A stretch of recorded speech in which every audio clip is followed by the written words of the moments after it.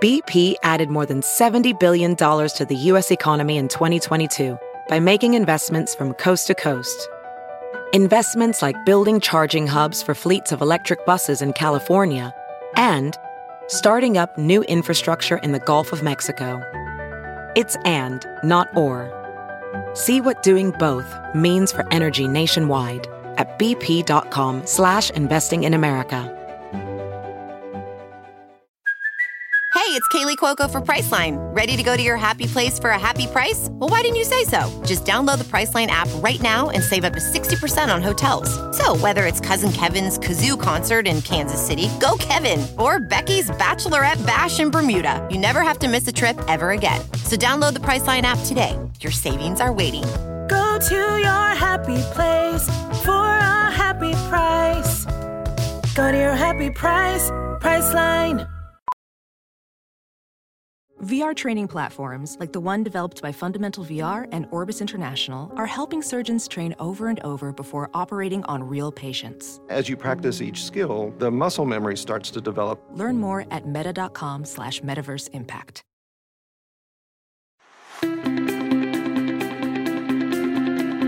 Welcome to the Science of Success. Introducing your host, Matt Bodnar.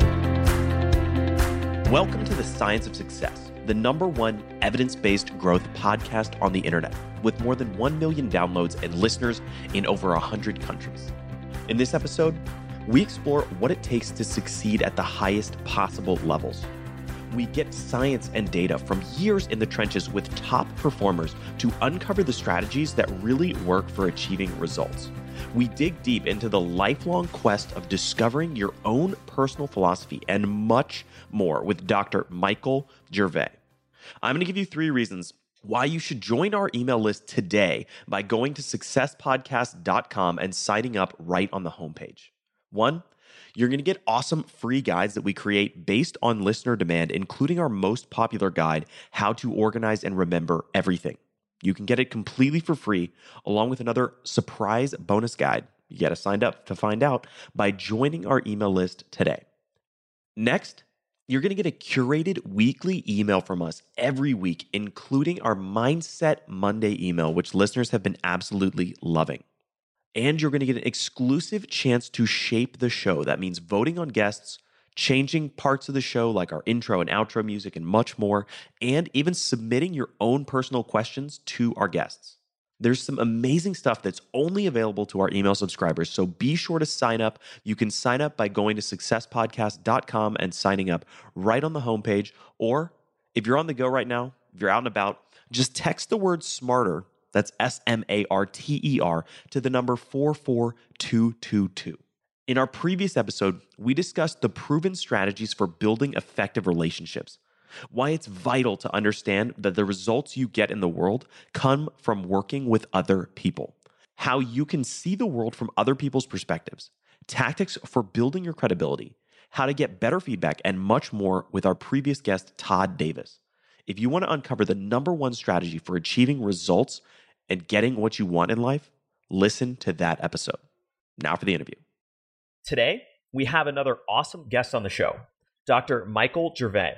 Michael is a high-performance psychologist who trains mindset skills and practices that are essential to revealing one's potential. He's worked with some of the world's top performers, including sports teams such as the Seattle Seahawks, Felix Baumgartner, the Red Bull-sponsored athlete who completed the stratosphere jump, Olympians, musicians, and much more. His work has been featured on ESPN, CNN, the New York Times, and many other sites. Michael, welcome to the Science of Success. Thanks for having me on. Well, we're super excited to have you on here today. So I'd love to start out. Tell me a little bit about, what is your mission? What's kind of the driving purpose behind what you do? Well, it's changed, and I can work in reverse order because I think it's probably a little bit easier. But the beginnings or where I am now, the mission now is to see if we can make an impact in 1 in 7 people across the globe. And that sounds daunting and ridiculous, but we make it where it's bite-sized or snackable, if you will. And we're trying to make a difference, 1 in 5 people in any organization that we work with.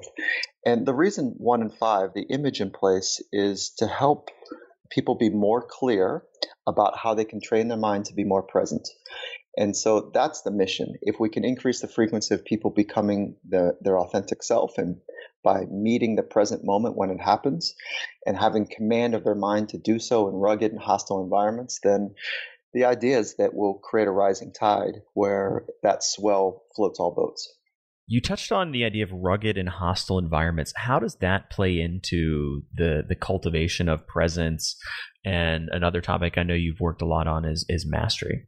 Well, by trade and training, my skill set is high performance psychology or performance psychology. And so I think that it's important to give some context to where I'm coming from. So it's grounded in good science. And then I've spent years in the field and in the trenches with some of the top performers in the world, learning how they and we together customize a mindset training or psychological skills training programs.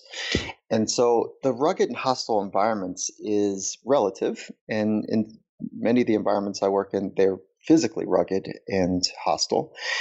But for the rest of folks, like, it doesn't have to be physically dangerous to be rugged. It can be emotionally dangerous and risky.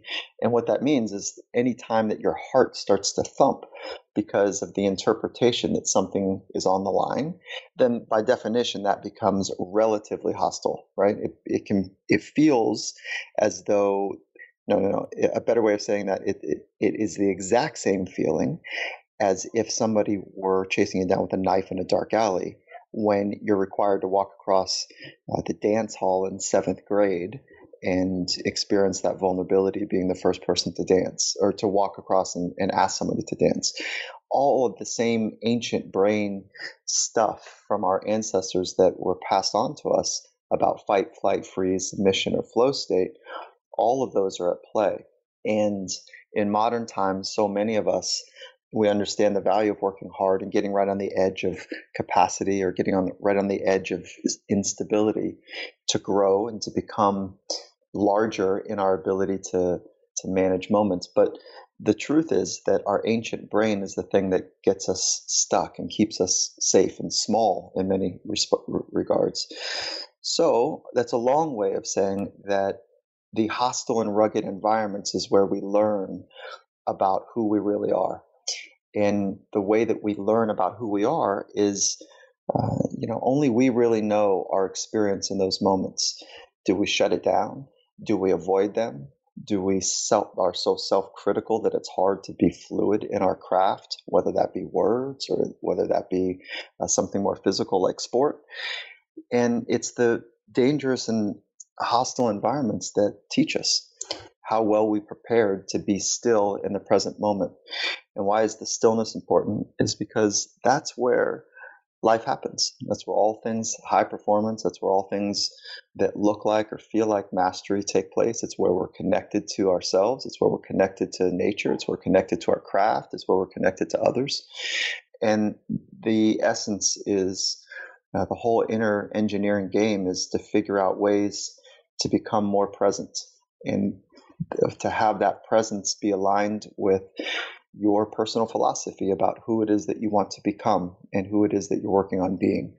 And it's the confluence of those variables that, and I'll be more specific, those variables are hostile or rugged environments, a personal philosophy about who it is that you're working on becoming, and the mental skills to have command of your inner experience so that you can do one thing, which is express your authentic self. And when you can do that in harmony with other people, really good stuff takes place. And that's the essence of how I spend most of my time conceptually thinking about those elements and how to leverage them and manipulate them in all the right ways. And then to train our minds to be more calm, more confident, more resilient, more mentally tough, more nimble, if you will, to adjust to the unfolding and unpredictable unknown that only comes within the uncertainty of hostile and rugged environments. There's a tremendous amount of stuff that I want to dig into just from that answer. I'd love to start out with the idea of really getting clear about who you are and how important it is to know who you are and how that intersects with performance. Yeah, I think it seems like it's a simple question, but it's a really big question. And let's start with one concept above that, which is there's only three things that as humans, there's only three things that we can train. We can train our body, and science is pretty good there. Like, we've got a pretty good handle on how to do that. You can train our craft, and our crafts vary across people, right? Like, some people, their craft is writing, and some people, their craft is motocross. Like, there's all different types of crafts people have. Parenting is a craft. So you can train your body, you can train your craft, and you can train your mind. Everything else in life falls in one of those three buckets when we're talking about development of the human experience. And there's an asterisk, and that asterisk is your spirit. There is some thought, but I'm a scientist at heart, and there's no science that I can point to that says you can train your spirit. But I put an asterisk next to it because I think it's possible. Okay, so there's only those three things that you can train. Now, I spend most of my time on how to train the mind.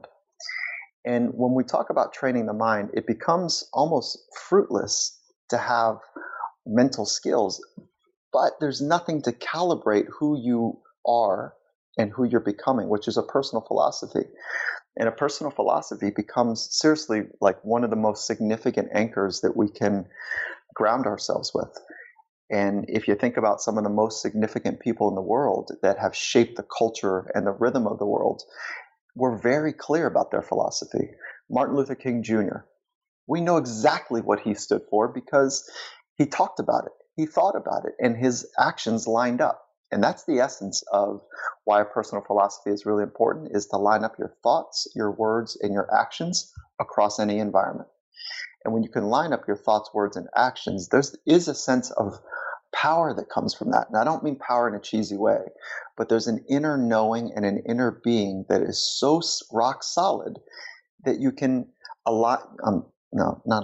that you can move eloquently in any environment when you have that alignment. Okay, so that's Martin Luther King Jr. We knew that he stood for equality. Malcolm X, on the other side, also stood for equality, and they had very different tones to how they went about achieving that aim of equality. Malcolm X was widely known for by any means necessary, and Martin Luther King Jr., Dr. King, was very clear about having a nonviolent approach. So there's styles that get embedded in one's philosophy, but the philosophy itself becomes the compass for how to line up your thoughts, your words, and your actions. That's so powerful, and I think it's a critically important point. I'm curious for somebody who's listening that kind of wants to ground that in their own experience, how would you recommend starting out to uncover or discover what your own personal philosophy is, or starting to get to the core of that? It's a lifelong quest, and it starts by getting clear. And there's three methodologies to get clear that both science and ancient wisdoms would teach us. And so it starts with a basic principle. And the basic principle is that everything you need is already inside you. So it's not about going and asking other people for their philosophy, but it is helpful to have your eyes open to be curious about what other people's philosophies are, so that you can be more connected to what it is that they're searching for and how they've organized their life. And I'm talking about people of wisdom and passion, and people that have had great influence that you think is remarkable. Okay, so that's the first part. The second part is, if everything you need to know is already inside you, how do you reveal that? There's three methodologies, and the first is mindfulness. And so that is the practice of being present with your inner experience. And we can go down that as much of that conversation as you'd like. And the second form is being around wise people, being around people that are switched on, and having those conversations about deep stuff, about their philosophy, about how they have cultivated their philosophy, about how their philosophy's changed over time, and being able to bounce deeper type conversations across with people that have wisdom. And if you're not fortunate enough to know somebody that's wise, that's okay. There's certainly people in your community that are on the ball. Maybe they don't have wisdom, and they haven't revealed it yet, but they're certainly on the ball and they're switched on. So that's the second, those types of conversations and building that community. And then the third is writing. And the art of writing, of being able to take an esoteric thought and all the words in your native tongue to be able to lock down as a forcing function to say, this is the word or sentence or phrase that best describes this feeling or thought or concept that I'm trying to articulate. And it's something incredibly powerful about that forcing function to take all the possible words that swirl in our head and pick one or two or a phrase of words to articulate ourselves. So those are the three ways. But it starts with the premise that everything you need is already inside you. So your work is to reveal that. And that happens by being, by listening, by having conversations, and by writing. What has your own journey been like to uncover your personal philosophy? Well, so I've had wonderful experiences with this, and I've been fortunate enough to have some mentors. I needed mentors when I was younger, I should say, and so I was fortunate enough to have some really amazing people that helped guide me. And one of those folks challenged me and said, "What is your philosophy?" And I had no idea what it was, and I just couldn't articulate it. And I tried, and just like most people would say, "Well, the things that are most important to me are." But that's not what it is. It's like there's something much deeper. And that deeper calling is to say, I know it's this. And the way to get to that clarity are the three approaches I just talked about, but also having somebody say, hey, listen, I really would love to know your philosophy. There's something really important about the accountability that person cares, they're interested, and I'm going to do this with them. Or they're calling me out on the carpet. That's what happened to me. Somebody called me out and said, I thought you had done this. You said that you've done this work, and I thought you did, but it's clear you haven't. I said, okay. So what ended up happening for me is I went based on that kind of, I wouldn't say it was embarrassment, but I let myself down. I let my mentor down. And I just went on a quest to really try to figure it out. But it took me 2 years. And it was 2 years of searching, and I was reading, and I was talking, and I was writing, and I was listening. I was doing all the things that I shared with you earlier. And then one day I was reading a chapter in a book, and it just spilled out of me. And so I don't think that what I'm describing is the absolute most efficient way to do it, but that's how it happened for me. And then when I realized, like this is me looking back with hindsight, that there's some particular phases that we go through. There's the searching phase of trying to understand it. And then there's the phase of like shaping it and pairing it and saying, these are the words. And what I'd suggest to people is that you want to be able to be so crisp with your philosophy is that you could get it out at knife point in a dark alley. So that means that it's got to be just a handful of words, or, certainly less than 15. Maybe you start with a full page and then you pare it down to half a page, and then you pare it down to 25 words or less. And then maybe you could get it down to just a handful of words that really get to the center of your compass in your life. And then the next phase is taking that work and putting it to memory. And a little asterisk here is that when it happened for me, is that when it just spilled out of me, it was so right and so true, because I've been thinking and searching and really wrestling with it, sometimes in the background, but sometimes in the foreground of my daily rhythms, that I only needed to edit 2 words in my statement. And that leads me to this next phase, which is putting it to memory. So for me, it was so crisp that I didn't need to put it to memory. It was just there for me. But most people need to say, okay, and they need to practice it. Like, okay, what are those words? That's right. Okay, it was these words. All right. And so there's a memorization process. Then the fourth phase is to put it into practice. And so we've got to wake up in the morning in some kind of way and practice it. If you want to be good at it, especially in rugged and hostile environments, to have that alignment, that true north that only a philosophy can offer us, is that we have to wake up and practice it. And then we want to practice mental skills to support us to be about it in hostile and rugged environments. So that's it. I mean, it's not complicated. It's, I think that there's something very important about simplicity. And it feels like I know I'm onto something when it's really simple, but it's hard to do. And it just seems like that's what I've learned from both being in the trenches with world's best in a variety of domains, that it's not complicated to know how to shoot a basketball or do whatever the skill is in it, whatever sport we're talking about, when nobody's looking. But it's extremely hard to do it when there are more people looking and, there's pressure involved. And it's even more difficult to do that in repeated fashion. And so that's how I think about it. Yeah, I feel like many of the most important things in life are simple but not easy. Yeah, 1,000%, 1,000%. And that's, there's something nauseating about the self-help world. It's like, Jesus, there's nothing new.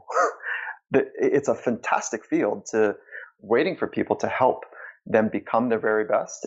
But the science is phenomenal, saying, listen, this is what we know to be true. You just have to frickin' do it.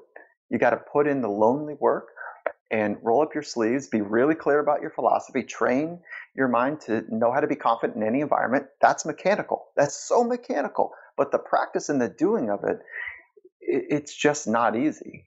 How to be calm in any environment, completely possible to do, but we have to practice. How do we practice? I mean, if you want, we can go through those mechanics, but I'm sure that most of your listeners already know the answers on how to do that. Let's briefly touch on that. Tell me, kind of just in an overview sense, what are those core mechanics and mental skills that are necessary to command your inner experience? Yeah, okay. So once we've locked in and we've got our compass for our philosophy, and we've got a sense of, okay, so I'm going to do the hard work, and you make that commitment, right? It's hard work to do. And then you can move into training the mental skills, which they're not complicated. So it's generating a sense of confidence, calm, the ability to lock in and focus in the present moment, the ability to trust yourself in difficult and rugged environments. Those are 4, right? Calm, confidence, focus, and trust.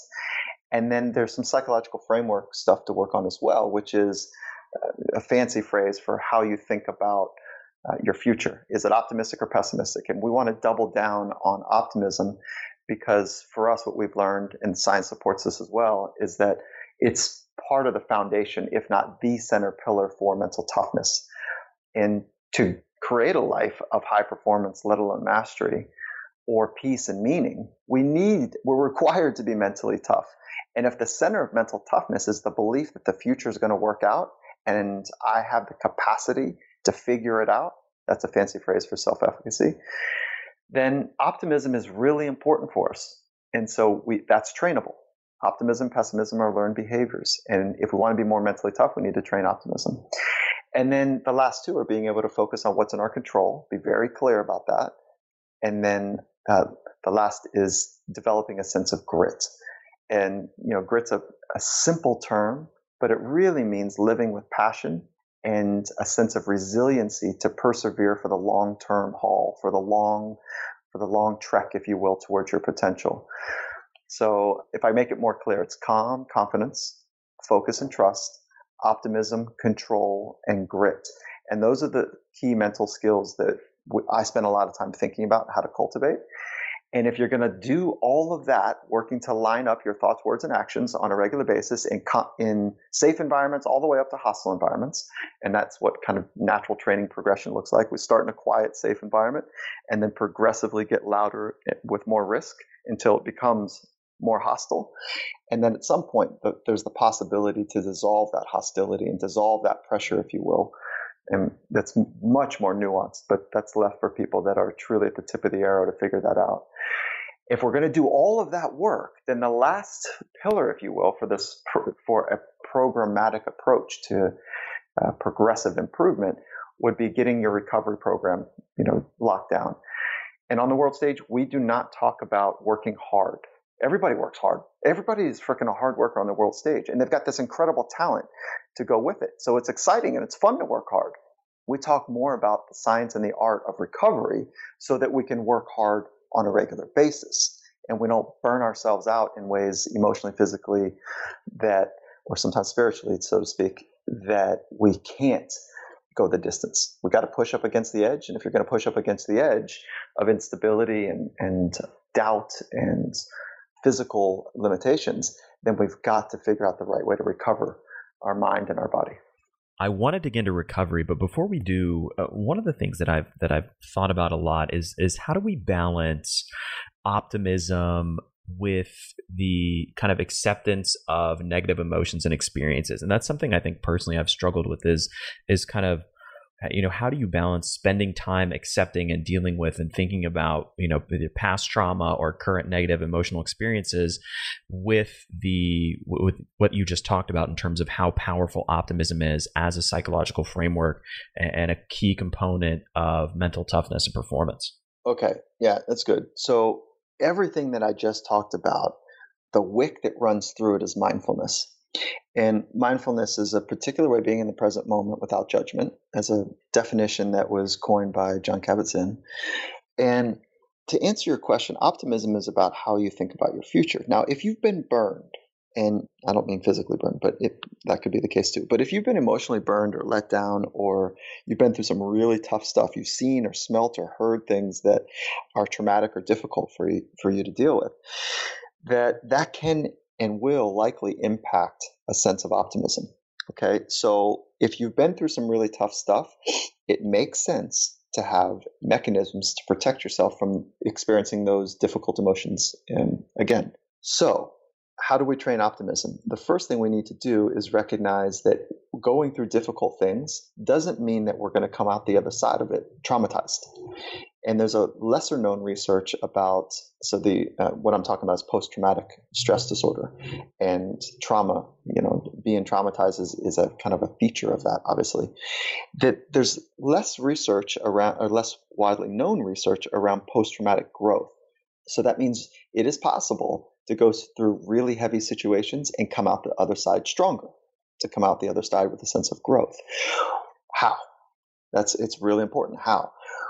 And it's not as simple as I'm about to describe. I don't want to pretend that this is not nuanced. It's very nuanced when we're dealing with emotional stuff that's heavy. And I mean, a PhD, which is about 14 years of study, doesn't prepare us even enough to deal with what I'm about to say. It requires many more years in the field on top of that to deal with people that have been through traumatic experiences. But there's trauma with a big T and there's trauma with a small t. And let's just say we're dealing with trauma with a small t. It means maybe you were publicly embarrassed. It doesn't mean that you saw body parts or you almost died yourself. So trauma with a small t is more common. And that means you maybe were publicly embarrassed, or you let down some other people, or there's some sort of embarrassment or smaller traumatic experience that took place.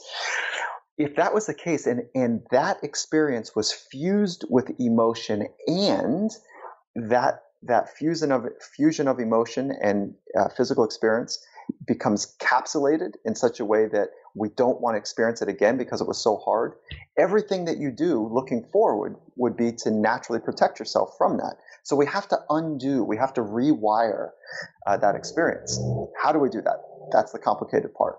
So that's where you want to get in touch with somebody that really has a deep understanding of how the mind works, a psychologist or a properly trained clinician, to understand how to unpack that, at the same time create the sense that resiliency is at the center of growth. So we don't become these amazing human beings without being resilient. And the only way to become resilient is to go through difficult shit. So at some point, we have to have this meta-analysis, this observation that the difficult things that I go through are either going to keep me stuck or push me right to the edge of growth. And that becomes very important. Now, from that point, the idea of optimism is a purposeful decision to think about what could be amazing in the future. And so we have to spend time to train that, because if our ancient brain and our traumatized brain with a small t or big T for trauma is working to protect us, it literally feels like we have to override our DNA. And this is why psychology is so freaking powerful and wonderful and complicated, because our software, our mind, is driving our brain, our hardware. And so if the software is not strong enough, the hardware wins. The brain wins. And the brain is designed for survival. So if we want to go back to any of our, let's say, glitchy experiences in us becoming our best version of ourselves, it's either because our software has been traumatized, or it's glitchy, or the hardware is doing its job. And it's doing its job to protect you from all the things that could potentially be dangerous. And in modern life, the things that are most dangerous are what people think of us. Now, certainly there are physically dangerous elements that take place. There are dangerous and bad people that lurk in dark places. That is true. But for most of us, the worst thing that we experience is what other people might be thinking about us. So we have to face down our glitchy software to upgrade it, or know that our hardware is working to keep us safe and small and stuck and just okay. And we have to override that hardware by purposely training our mind to find what could be good, as opposed to what our brain wants us to do is scan the world and find what could go wrong. And it's the combination of the balance of those two, because it's ridiculous to think that nothing could go wrong when you do need to entertain those thoughts, but it's that purposeful balance and double down or tripling down on what could be amazing and saying, okay, if that's an outcome that could be amazing, what do I have to do to position myself right now in this moment or over the next week or month or years to see if that thing is actually possible?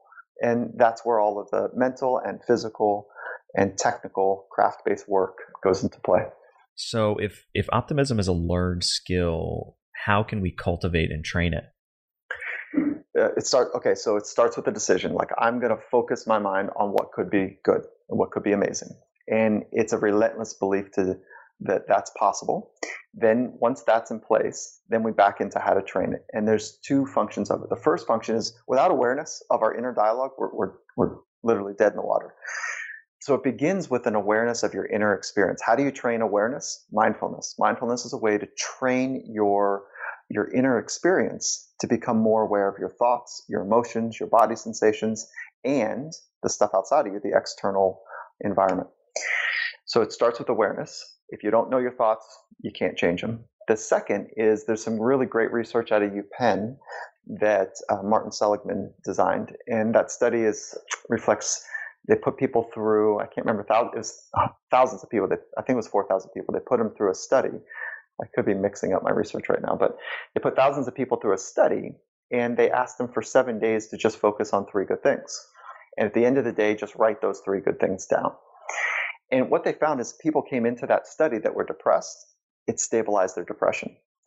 What they found is, people that were not depressed, overall life satisfaction and wellness increased after just 7 days. And so that spawned this a bunch of research around optimism training and gratitude training. And so that would be the most mechanical, the easiest way, evidence-based practice to start is, wake up in the morning, become a researcher of good. Just do that. Become a researcher of amazing and a researcher of good. And then at the end of the day, write those things down. And at the end of the day, you'd have a sentence and a parenthesis right next to this end of the sentence. And literally, I've got so many athletes and folks and artists and folks I work with that they'll send me a text as an accountability measure at the end of the day, and it'll say something like, a woman held the door open for me, period. And then a parenthesis, it would say connection. Like they felt connected. So the parenthesis is the emotion or the piece that made it special, and then the sentence is the thing that actually took place. So it's got to be real. It's got to be something that happened, and it's, by definition, has to be good or amazing, if we're so bold, to be able to make that list. And so it forces our brain to scan the world and find what's good, as opposed to all the things that could go wrong. And it's simple, it's mechanical, and it's evidence-based.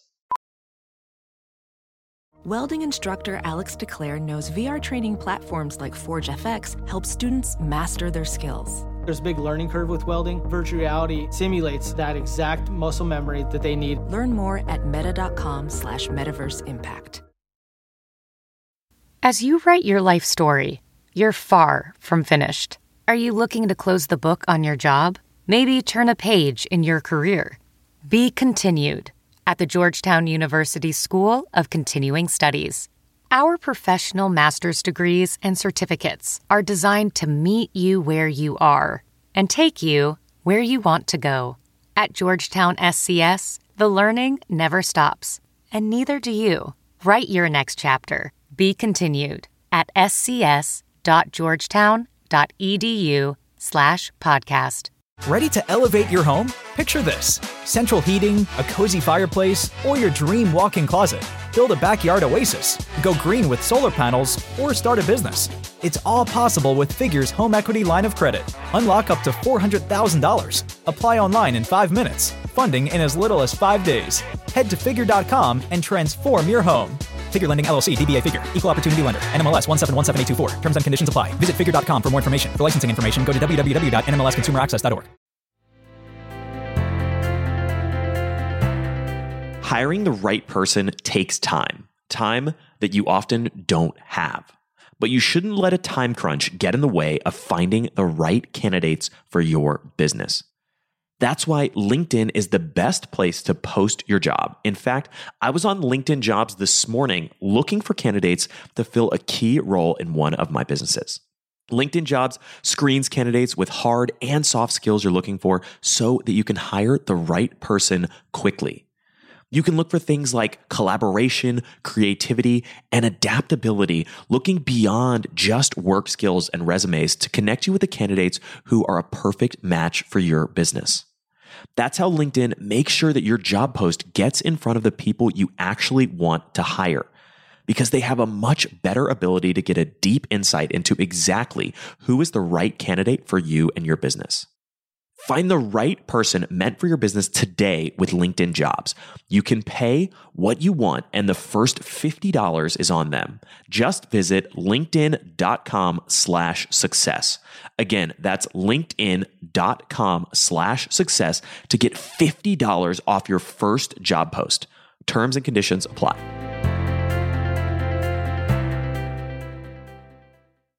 Let's transition back to talking about recovery. You mentioned how important recovery is and talked about a little bit the art and science of that. Tell me more.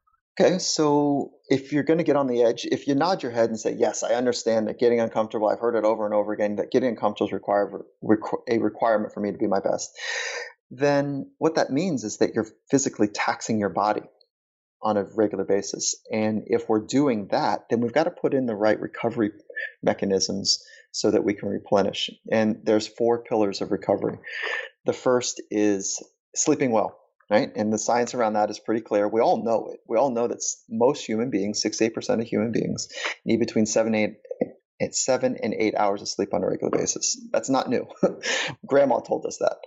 However, making the commitment to do that does require an incredible discipline. And it requires organizing our lives in such a way that we value recovery because we're working at our capacity on a regular basis.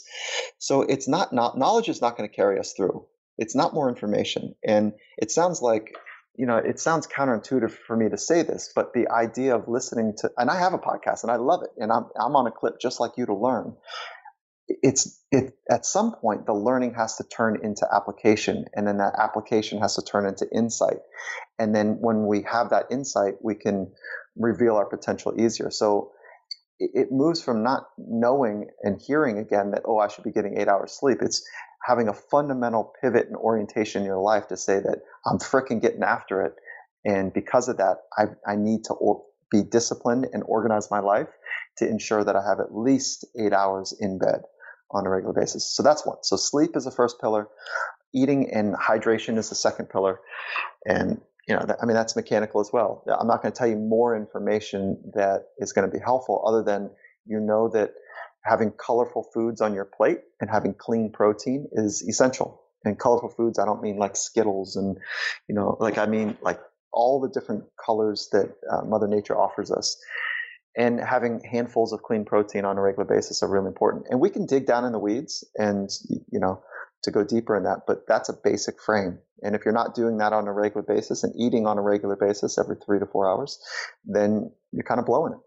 And the hydration piece is essential as well. And so our brain, when we are dehydrated, one of the first things that happens is we dehydrate our brain. I shouldn't say the first thing, but we know that dehydrated people also have a shrinkage in volume in their brain because so much of our cellular structure happens up in that 3 pounds of tissue in our skull. And so eating right and hydration, that's the second pillar. And then the third pillar is moving well. And that's just a function of getting your body switched on and oxygenating your system.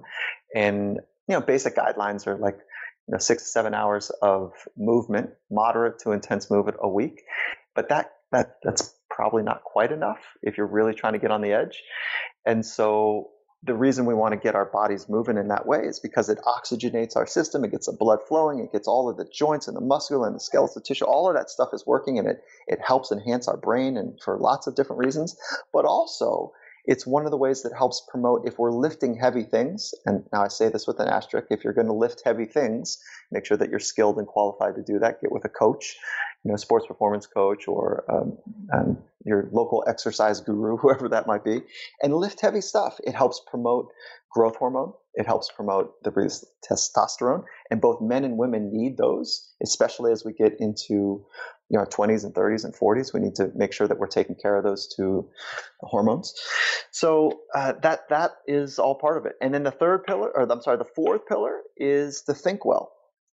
And if you did all those three pillars, if you kicked ass all day, got right up into the edge of your capacity by doing difficult things, whether it's emotional or physical, and you're in the amphitheater, so to speak, on a regular basis, and you recover for the first three pillars, but you wake up in the morning and you pull your sheets off, and the first thing that happens is that you drop into a state of anxiousness or worry or frustration that somebody drank the last, or I don't know, I'm saying milk or orange juice or whatever. The image in my mind is that you go to the refrigerator and somebody drank all of the juices that you wanted. I'm not a fan of juices. That's why I'm kind of stammering in this part of it.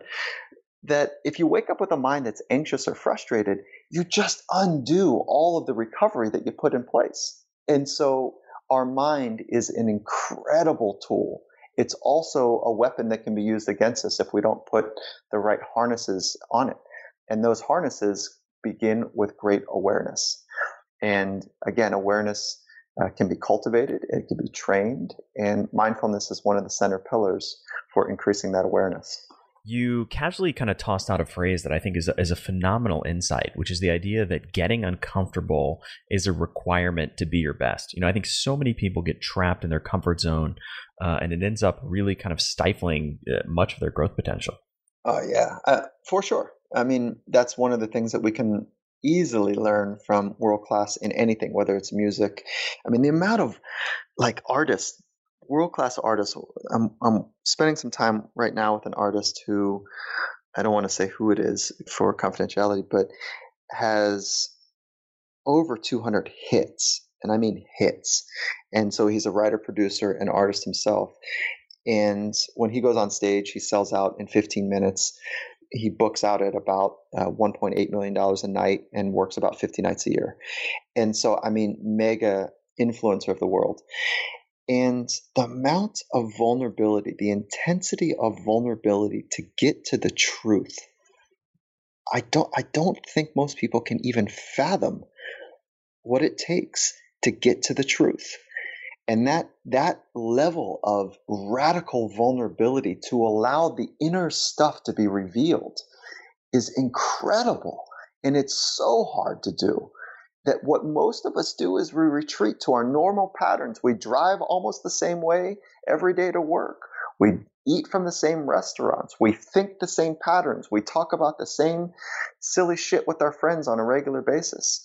And so really getting on the edge, whether that's physical, and great athletes have taught us this for years, and coaches, world-class coaches have this insight. Practice has got to be real. It's got to be on. We've got to get switched on and get the most out of ourselves so that we can learn, so that we can figure out and push our capacity out.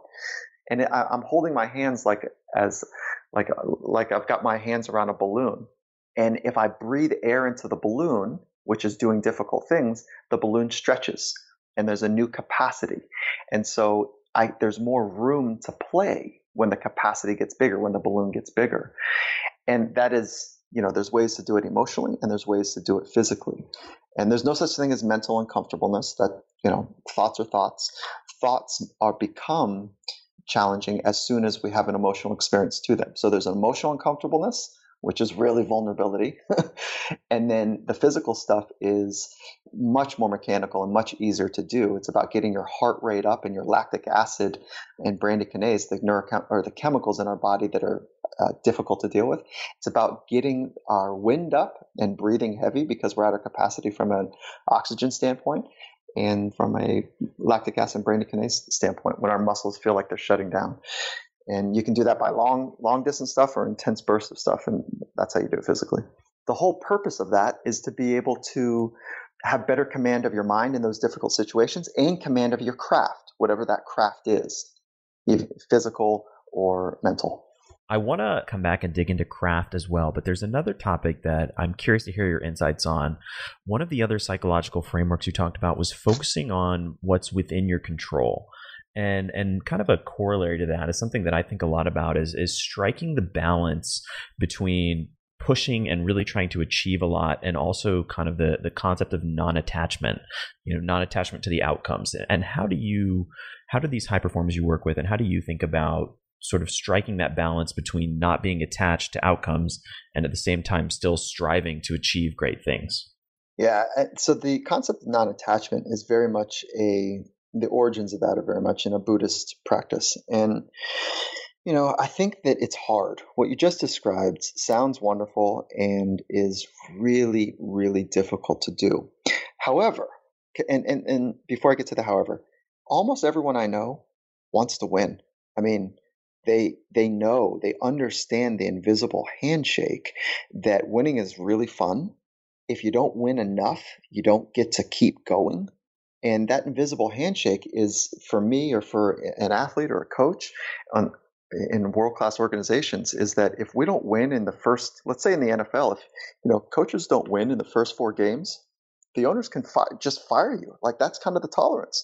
So imagine if you've got 4 weeks to get it right and it doesn't work right, like, you're gone. And so you have to win. Yeah, it's a requirement. Winning pays bills. Winning is certainly fun. But it's far deeper than that. The far deeper part of it is that the process of becoming, the process of knowing that you have what it takes, the process of being creative to solve problems and make decisions on the fly is much more fun. It's just like when we match up against our competitors and we get to see how well we prepared, that's the real reward. The winning part of it is a requirement to keep going, to get another shot at it. Okay, so how do you get into the non-attachment piece? By thrusting yourself completely into the present experience. And our minds are wired in such a way that we cannot process 2 new things at the same time.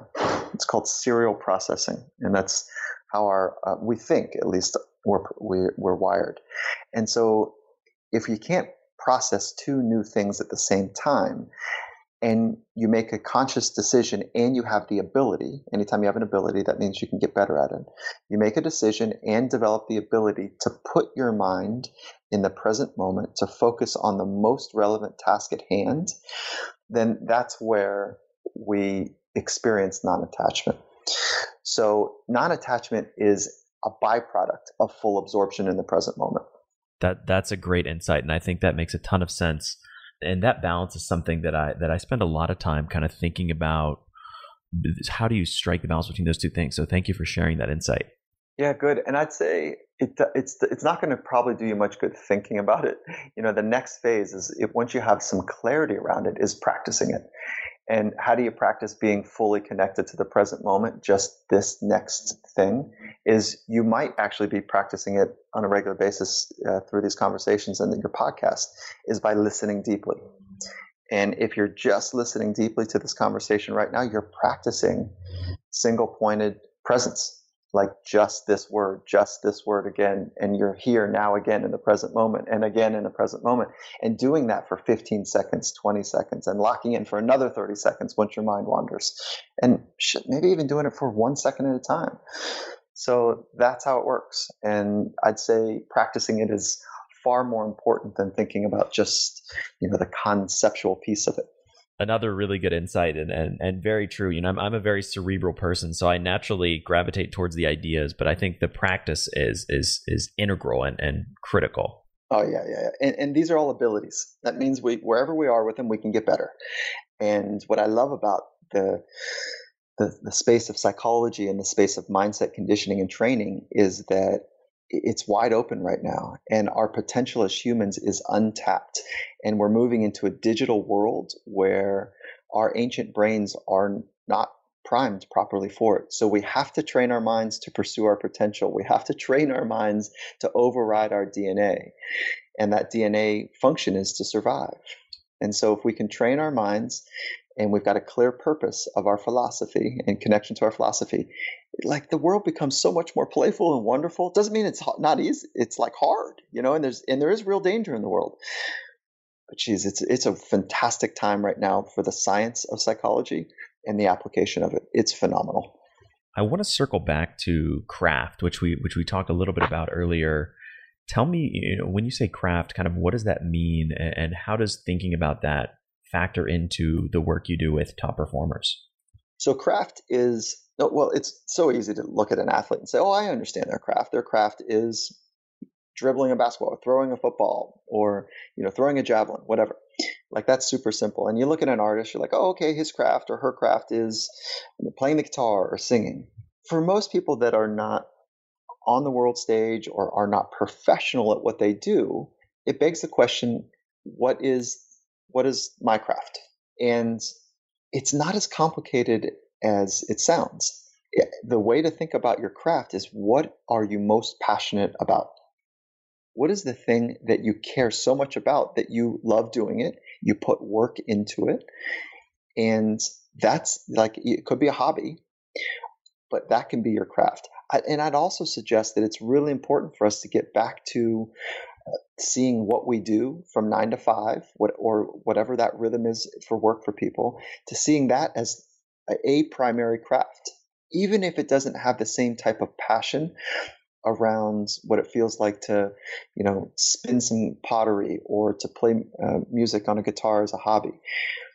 But to see what we do and how we spend most of our time as a workforce, as that being our primary craft, that's a really important distinction between being a laborer and being a craftsman.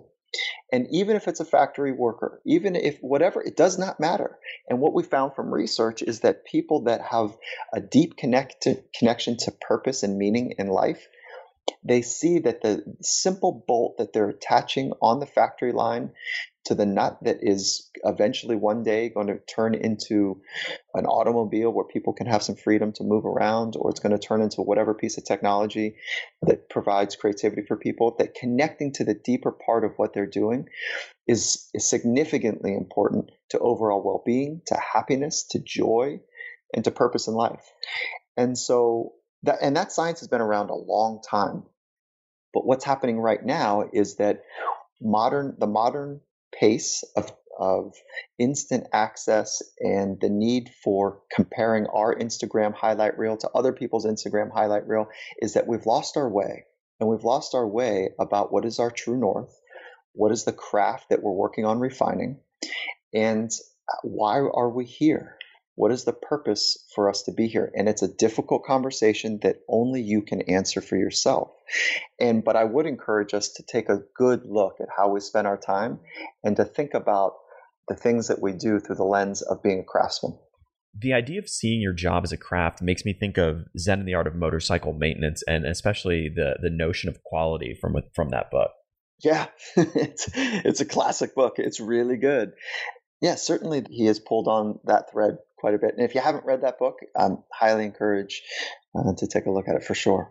So what is one piece of homework that you would give somebody listening to this episode so that they could concretely implement some of the ideas we've talked about today? Okay, so certainly taking time to think about and articulate your philosophy, your personal philosophy. And how do you do that? Just start writing.